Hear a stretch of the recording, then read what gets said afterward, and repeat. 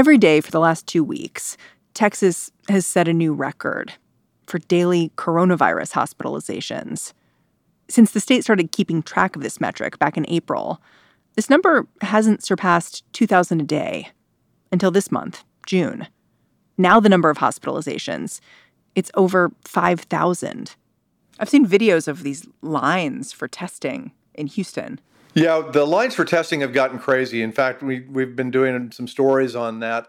Ross Ramsey is the executive editor of the Texas Tribune. They don't have enough testing to test the people who all want to be tested, if that makes sense. And so you can sit in line for 3 or 4 hours, and then sometimes you have to wait 10 days to get the results. So you could go through almost an entire cycle of having the disease and getting rid of the disease, not quite, but almost an entire cycle before your test results come back. And Ross says that for some people, these lines, they're the only clear sign of a pandemic. Lines to get tested, lines at the big box store. And if you can't see the virus, can't feel its impact, what do you do about it? So I've got neighbors that aren't wearing masks. I mean, and when you're just outside, a lot of people don't wear masks. They have them, but they don't wear them outside. But when you go into like a line at a grocery store and you'll see somebody, and it's like, what the hell? What is July 4th going to look like in Texas this week? That's a great question. A lot of the current surge in cases is attributed, at least initially, to Memorial Day. Memorial Day was a little bit crazy. You got pictures of beaches and pictures of the parks and pictures of people out and about and doing the kind of crowd things that they'd been avoiding since the coronavirus really kind of came on the radar. So the question on the July 4th weekend is, how are people going to act? And are they going to be out and about? And what does that do to the surge that we're already seeing in the numbers for COVID? Today on the show, will Texas be able to contain the coronavirus? And what will it take? Looking back at how the state reached such a grim milestone offers a little insight into the kinds of challenges Texas faces now. I'm Mary Harris. You're listening to What Next? Stick with us.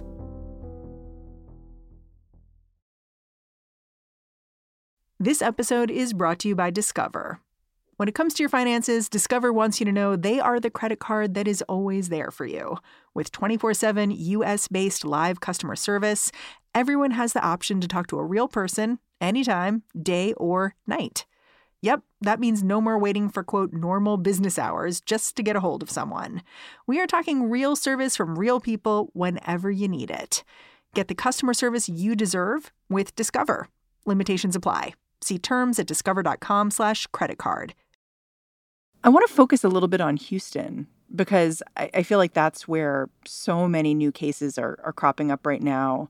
The county, Harris County, that Houston's in, they actually have this odometer they've developed to sort of track the coronavirus threat level. And this weekend they moved it to red, which was the highest it could go, right? It's a little like the old thermometer that they had after 9/11, that the Department of Homeland Security had, where you would judge a threat level. And the county judge there, Lena Hidalgo, wanted this in place so that you could quickly communicate, what the situation was, what's the trouble at any given point. They've been at orange for a little bit. Now they're at red, and red is basically stay at home, put on your mask, wash your hands, and it's designed to try to change people's behavior. What do you mean by that? Well, they're looking at the numbers of ICU beds that are taken, the number of ICU beds that are available, what's happened with hospitalizations. We're on the 16th or 17th day of record levels of new hospitalizations in Texas, and Houston has been feeling the brunt of that. She's looking at all these numbers. Everybody's looking at the same numbers. And in Houston, in the local sense, she's looking at those numbers and she's saying, move the dial to red. So that's what they're telling their citizens, be careful, watch out. This is very dangerous right now. We're on high alert. Meanwhile, you're hearing from state officials and federal officials something a little bit different. That's not necessarily situation red. It's like, you really ought to be careful out there, but it's not the same thing. So if you live in Houston, Texas, you hear one thing from the governor, you hear another thing from the county judge, and it's confusing. Yeah, I want to focus on Houston, too, because it's a major medical center. It has a lot of hospital beds. So for them to say we're really feeling the brunt of it means that things are quite bad.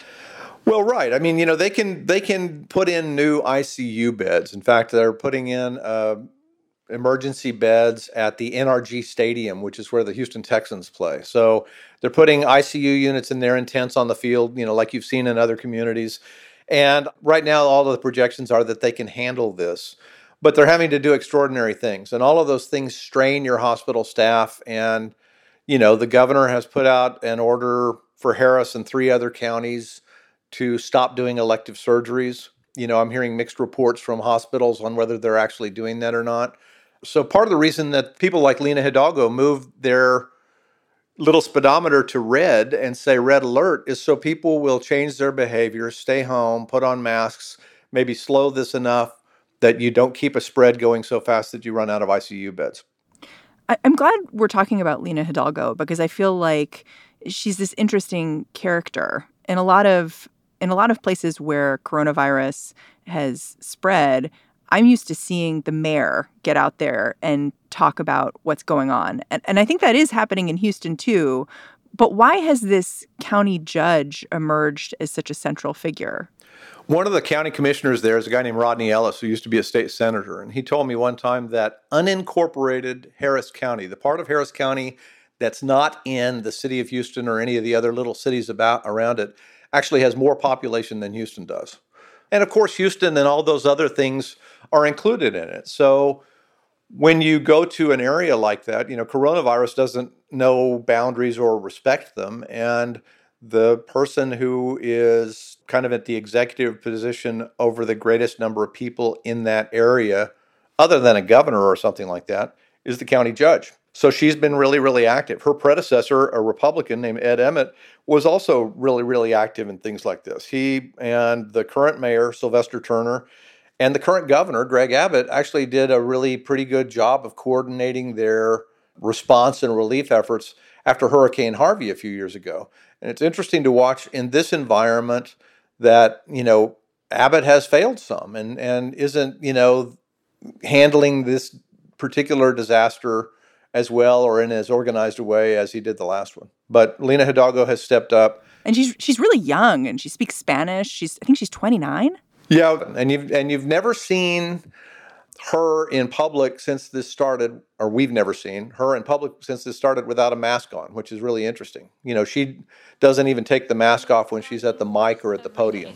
I've always been concerned about reopening too quickly, us moving too fast, and we're seeing the impacts of that now. You can see the hospital population started climbing.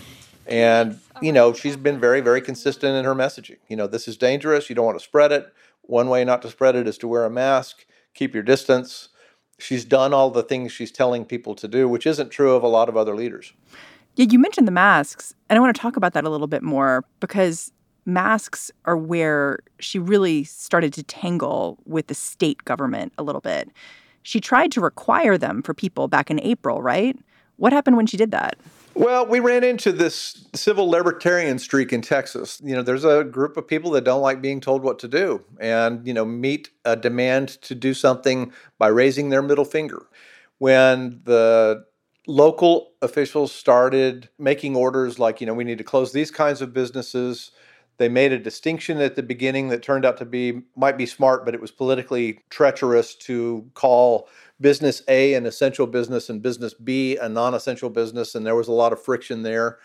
And then when you got down to sort of the personal liberty level, if you want to call it that, a lot of people rankled at the idea that the government was telling them they had to wear a mask to go out.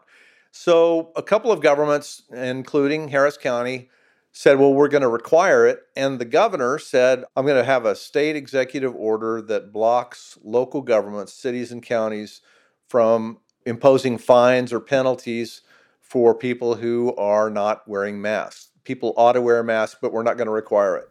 And Governor Abbott really called out Judge Hidalgo, right?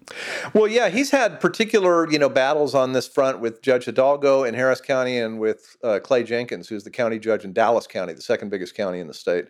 And, it's been this battle of state and local control.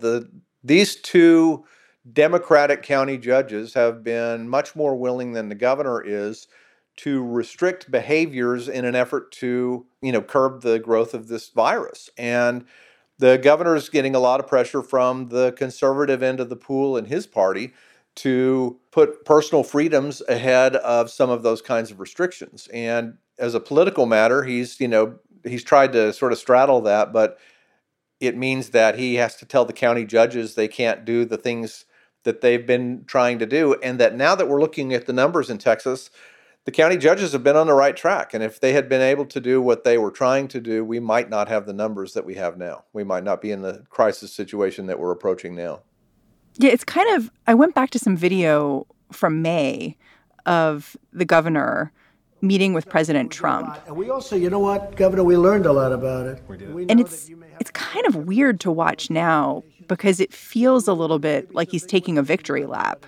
I was almost cringing watching it. So what we've done, we've been able to contain the spread of the coronavirus in Texas, but at the same time... You come out of March, we were slow to put restrictions in place in Texas, but we got restrictions in place, and by the beginning of April, they sort of had things pretty locked down. And by the time you got to the middle and end of April, it was like, this is actually looking pretty good.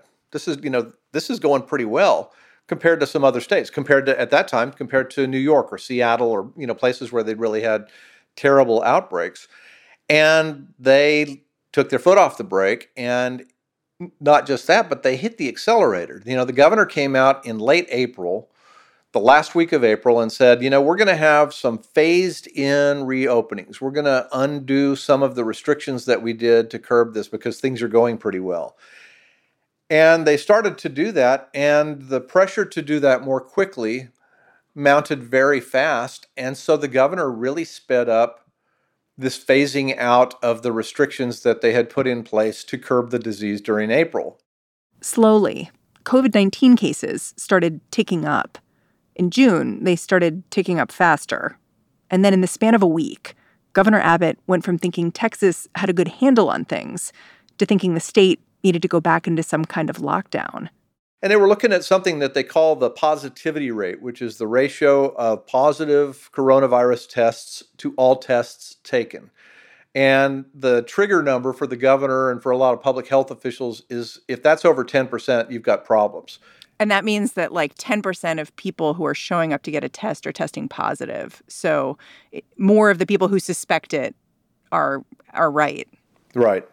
And so they're coming in and we're now back at a number. I think the latest number that I saw was 13%. We hadn't seen 10% since early April. So you kind of see how this curve is going. It's interesting, about halfway through May, maybe the third week of May, you started seeing the governor come into press conferences with a mask on, which we hadn't been seeing before. We still haven't seen the lieutenant governor with a mask on. But the governor's come back in. He said he closed all the bars on Friday that had been open up to 75%. This past Friday. Right. He told restaurants to dial it back. That happens on Monday. So where they had been able to occupy 75% of their dining rooms, now they're back down to 50%. I suspect that's going to go down again. He changed the numbers on outdoor crowds. Instead of an event being allowed to have up to 500 people, now it can only have up to 100 people. And he did this odd thing where he kind of found a way for local officials to require people to wear masks. And it was basically, he said, you can't require an individual to wear a mask, and you can't, fine them or jail them if they don't. But you can require a business to require employees and customers to wear a mask. So they started doing that. And, there's some practical problems with it. You make the grocery store the enforcer of the mask law, right? So if somebody comes in without a mask, a friend of mine was joking that maybe we ought to give all the clerks tasers. It just seems really complicated because it's relying on a lot of individuals to do the work that you might expect the government to do. Right. And, part of the problem here is that they've kind of worked themselves into a place where enforcement is very difficult. We had this famous sort of hair incident where hair salons and barbershops and stuff were told not to open. And that was part of the April restrictions.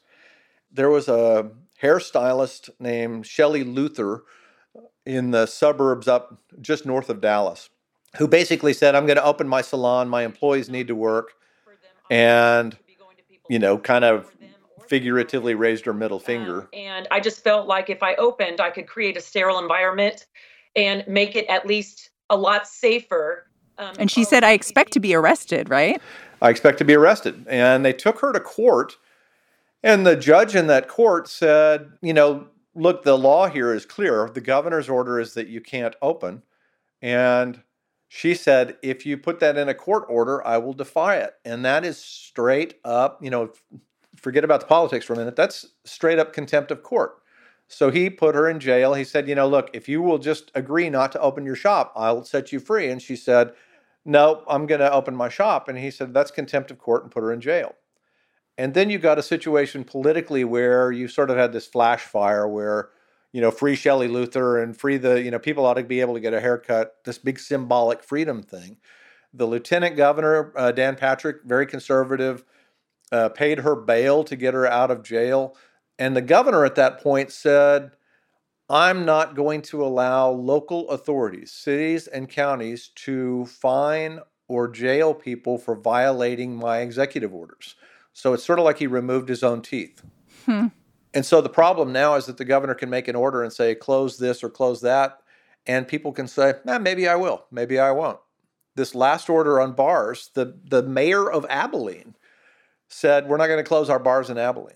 We're waiting to see how that thing comes out and what happens in Abilene. But that's a heck of a deal when a governor orders something and a mayor says, nah, we're not going to do that. And the governor says, all right. He's already removed his ability to do anything about it. Can I ask something locally? Are people seeing Governor Abbott's moves here as an admission of failure? Like, I made a bad call in the beginning? He actually said that about the bars. He was on television in El Paso, and they asked him about, would you have done anything different if you were doing this over again? And he said, yeah, I don't think I would have opened the bars. That's as close as he's gotten to a, hey, I screwed up here. In hindsight, it may have been better to have slowed the opening of the bar setting. But again, Texas was looking so good, even a month after we had opened up. You touched on it really briefly, but I want to return to this idea. You brought up a completely separate agent of chaos, separate from the governor and the local officials, which is the lieutenant governor, Dan Patrick. And in Texas, the lieutenant governor has a lot of power, and he's more conservative than your governor, Governor Abbott. You mentioned he paid the bail for this woman who was arrested because she opened her salon. And just last week, he was going on Fox News and saying, listen, we're not going to reverse ourselves. We're not going to go backwards. So can you talk about Dan Patrick and his role here a little bit?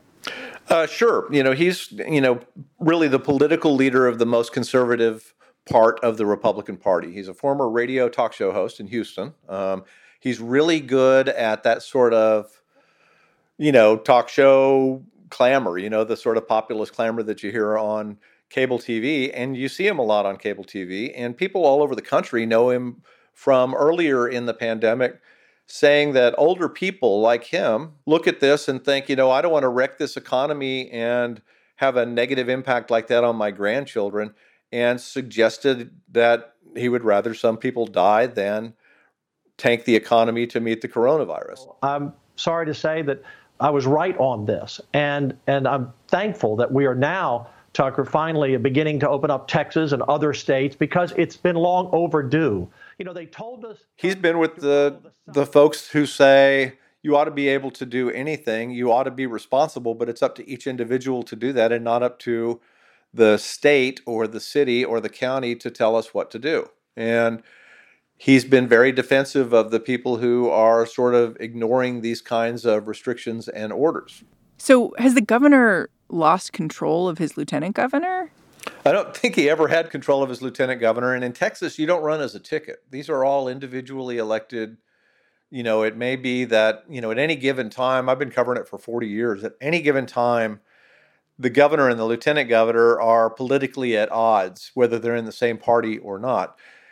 And Dan Patrick and Greg Abbott are kind of representatives of different parts of the Republican Party. Dan Patrick's support inside the party comes primarily from social conservatives and libertarians and, the Christian right. And Abbott's comes somewhat from there, but also from the business conservatives, the tall building lawyers and, the big banks and all of those kinds of things. He's one of the most prodigious fundraisers in the history of Texas politics and has put together a real juggernaut in Republican politics. And he outperformed everybody on the ballot in 2018, including Dan Patrick. So he's really the most powerful Republican in office, but he's not the most adept Republican in office. That's probably Dan Patrick. And when you get conversations or long-lasting debates like the one over how to meet the coronavirus, and one speaker is Patrick and one speaker is Abbott, Patrick's more consistent, he's more effective, and he carries the day in a way that constrains what Greg Abbott's able to do. Even if he's wrong. Right. So if Greg Abbott comes out with a bunch of restrictions and the Dan Patrick wing of the party rises up and says, we're going to ignore all of that, and Greg Abbott buckles like he did, then Dan Patrick's carrying the day. Compare this with a hurricane. When you get a hurricane in Texas, this whole sort of disaster machinery clicks in, and you've seen it a million times, watching cable TV when Houston's flooded or whatever. Everybody puts on their sort of disaster shirt. They've got on their, they look like work shirts, and the governor comes out with a patch on and all of that. And everybody kind of leans in and first works to save everybody who's immediately in trouble. Second, works to rebuild, to tear down the things that were destroyed and to begin rebuilding them. This whole machinery kicks in. Everybody goes in the same direction with the same message. And that disaster machinery has been completely ineffective in the face of this pandemic. The approach in Texas right now seems so reactive. I'm sort of curious about whether anyone is looking forward, like past the next couple of days or the next couple of weeks. Like, wasn't Texas a state where a judge ruled you can't use coronavirus as an excuse to get a mail-in ballot in the fall? Like, what are they thinking about schools in the fall? There are all these things where you would hope someone was looking a little bit ahead. Yeah, there are a couple of things going on here. One of the things in the past 10 days is that the governor said we're going to open public schools for in-person classes in the fall. And you get a lot of weird practical problems. Like, if you are looking at an 81-seat bus that takes kids to school and you have to socially distance so you can now only put, 10 or 15 students on your 81-seat bus, how many more runs do you have to make? What do you have to do to the bus between each run to protect this group of kids from that group, on and on and on like that? And there's a million problems to work out. There were two attacks on the election thing. Texas is one of, I think it's 7 states that doesn't allow universal absentee balloting. We only allow absentee ballots if you're going to be out of the county where you're supposed to vote during the election, if you are over 65, or if you're disabled. And one of the attacks on the vote by mail thing was, shouldn't everybody be allowed to vote because of the threat that they might get a coronavirus, and that can be seen to be a disabling thing? So you could claim the disabling clause and get an absentee ballot. Court said no to that. There's another challenge that could still perk back up before the November elections that says, why is it constitutional for Texas to say if you're 65 years old, you can have an absentee ballot, but if you're 64 years old and 360 days, you can't? That's age discrimination. So that's still pending. But what it looks like right now is that the most voters in Texas are going to have to vote in person. To be fair, the future is pretty unclear everywhere right now. But in Texas, even the present's a mystery. The state still isn't keeping up with the demand for coronavirus tests, so I can't discern the true extent of viral spread. If you'd asked me a couple of months back, I would have called the hotspot states like New York the cautionary tales. I would have said New York would show a state like Texas the dangers of not taking the COVID threat seriously. Now, I wonder if it's the other way around. Is Texas a warning to a state like New York that's, lifting restrictions? I think you have to lift restrictions, with the other numbers in mind. And, there's a balance here. You can't, a ravished economy or a wrecked social structure is as damaging and as unhealthy as this disease is. You got to balance these things in some way, but we keep swinging back and forth.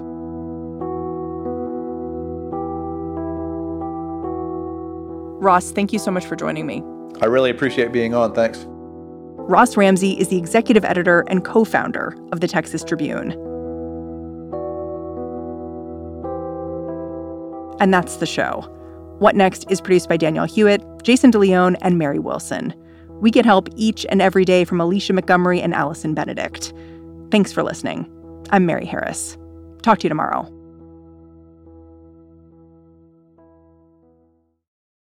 For the ones who work hard to ensure their crew can always go the extra mile, and the ones who get in early so everyone can go home on time, there's Grainger, offering professional-grade supplies backed by product experts so you can quickly and easily find what you need. Plus, you can count on access to a committed team ready to go the extra mile for you. Call, click Grainger.com, or just stop by. Grainger, for the ones who get it done.